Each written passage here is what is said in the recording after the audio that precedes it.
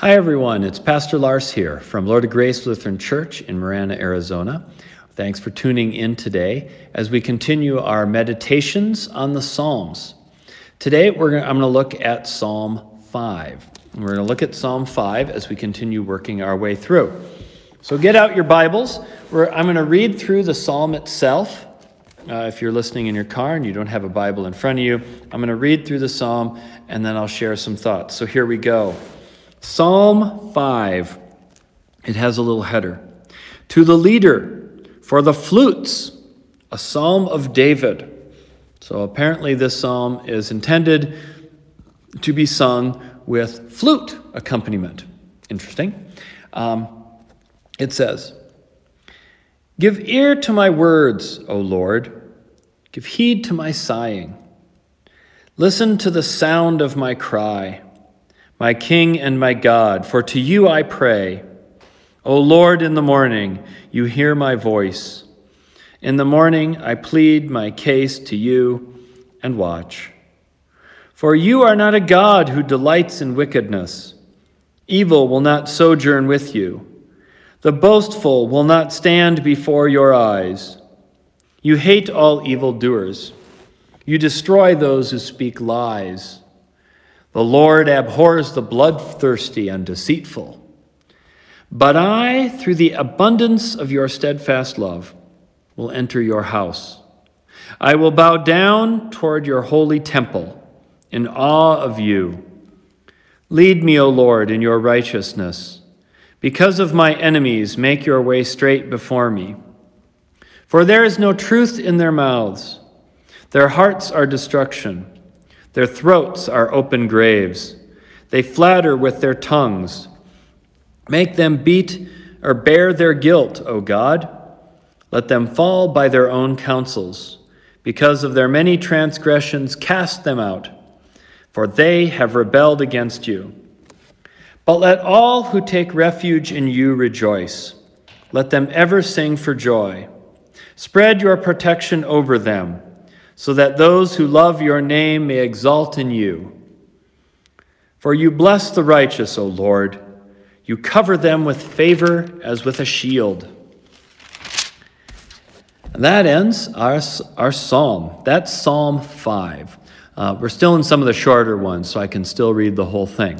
So Psalm 5, the line that stuck out with me, I'll start by pointing out one particular line that stuck out, because this is one that I thought was kind of relevant today. Verse 4, "You are not a God who delights in wickedness. Evil will not sojourn with you. The boastful will not stand before your eyes." That line, "You do not delight in wickedness." Again, you sit and you think of this and you go, who delights in wickedness? We're all good, aren't we? Aren't we all good people? Don't we all delight in goodness? Who actually delights in wickedness? That's silly. Nobody does that. And yet, when you start to see partisan competition in things, when you see tribes divided against each other, when you see people feeling like they're very threatened, and along comes somebody who promises to be their savior, sort of a false Messiah comes along. And the false Messiah, the leader, the savior, the champion, whatever you want to call this person, when that person comes along, one of the things that they often do is they rally support of people by building a giant threat of fear of a common enemy. There's some group, there's somebody that person is out to get you, and that person is the dangerous other that you need to be afraid of and you need to be careful of. But there's another side to that too, and the flip side is not just be afraid, it's that I'm going to be mean to them and we're going to rejoice in their suffering, because at some level in our minds, we think that they're the ones making us suffer, so they probably deserve it. And so we put our force behind a champion who's going to stand up and promise to save us from this enemy, who this champion will then be as wicked as possible to, and we will take delight in it. And we'll laugh together and cheer together and celebrate together over the suffering and the pain and the hurt of that terrible other group, whoever they are. And this is a common dynamic where people take delight in wickedness. We all say that we're good people, but when it comes to being wicked towards those people who are wicked to us, then we kind of aren't so sure. Maybe wickedness is something that's kind of fun, or maybe it is kind of funny to watch them, go down. Hollywood does this all the time with movies, right? Whenever the wicked person goes down and the wicked person has wicked things done to them, we celebrate it. There was that whole TV show, Dexter. The guy ran around killing people. But you didn't feel bad because, they were bad people he killed. Instead of going through the criminal justice system, we took delight in wickedness. When we see a terrorist blow up a bomb in one of the places of our enemies, and we cheer, we take delight in wickedness. And we do it almost from a visceral level, without saying that's what we're doing, or realizing that's what we're doing, or realizing that's why we're laughing at the joke at someone's expense, is because what we're doing is we're taking delight in wickedness. And yet, this is not the way of God. The way of God is to take no delight in wickedness, because the Lord takes no delight in wickedness. The Lord doesn't even take delight in wickedness towards the wicked. And this is the Psalms where God spends a lot of time punishing and pouring out wrath on those who are wicked. And yet, God does not delight in that wickedness. God does not take delight in wickedness. And evil doesn't sojourn with God. So God doesn't make alliances with evil. God doesn't make arrangements with evil. He doesn't make bargains with evil. It isn't the enemy of my enemy is my friend.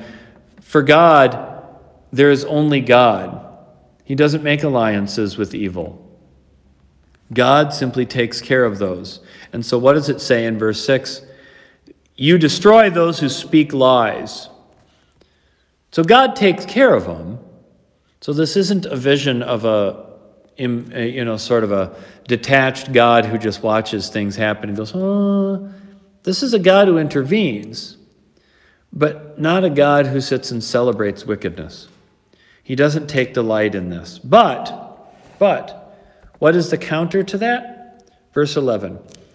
But let all who take refuge in you rejoice. Let them ever sing for joy. Spread your protection over them so that those who love you, who love your name, may exalt in you. So what is the counter to delighting in wickedness? It's taking joy in the Lord. If my heart is really filled with the joy of the Lord, then my heart isn't filled with this anger that takes a sort of demonic glee and giggles and goes bah-ha-ha, or some version of that, when it sees wickedness. My heart sings for joy because of what God has done. And because I have that joy, wickedness doesn't look joyful, it just looks wicked. And it looks wicked because I have the comparison. Because I have the Lord's joy in my heart, and that's what I feel naturally. When I see wickedness, even against the wicked, it has a different reaction in me. It seems bad. It has a bad taste. It looks bad. It sort of viscerally repulses me. But wickedness doesn't viscerally repulse you if your heart is filled with anger and rage and hate. But a heart that is filled with joy. A heart that takes refuge in the Lord and rejoices in the Lord, who spreads his protection over them. That heart does not take delight in wickedness. So that's my thoughts on Psalm 5 for today. Thank you all for tuning in. I hope you have a great week. We'll see you next time. God bless.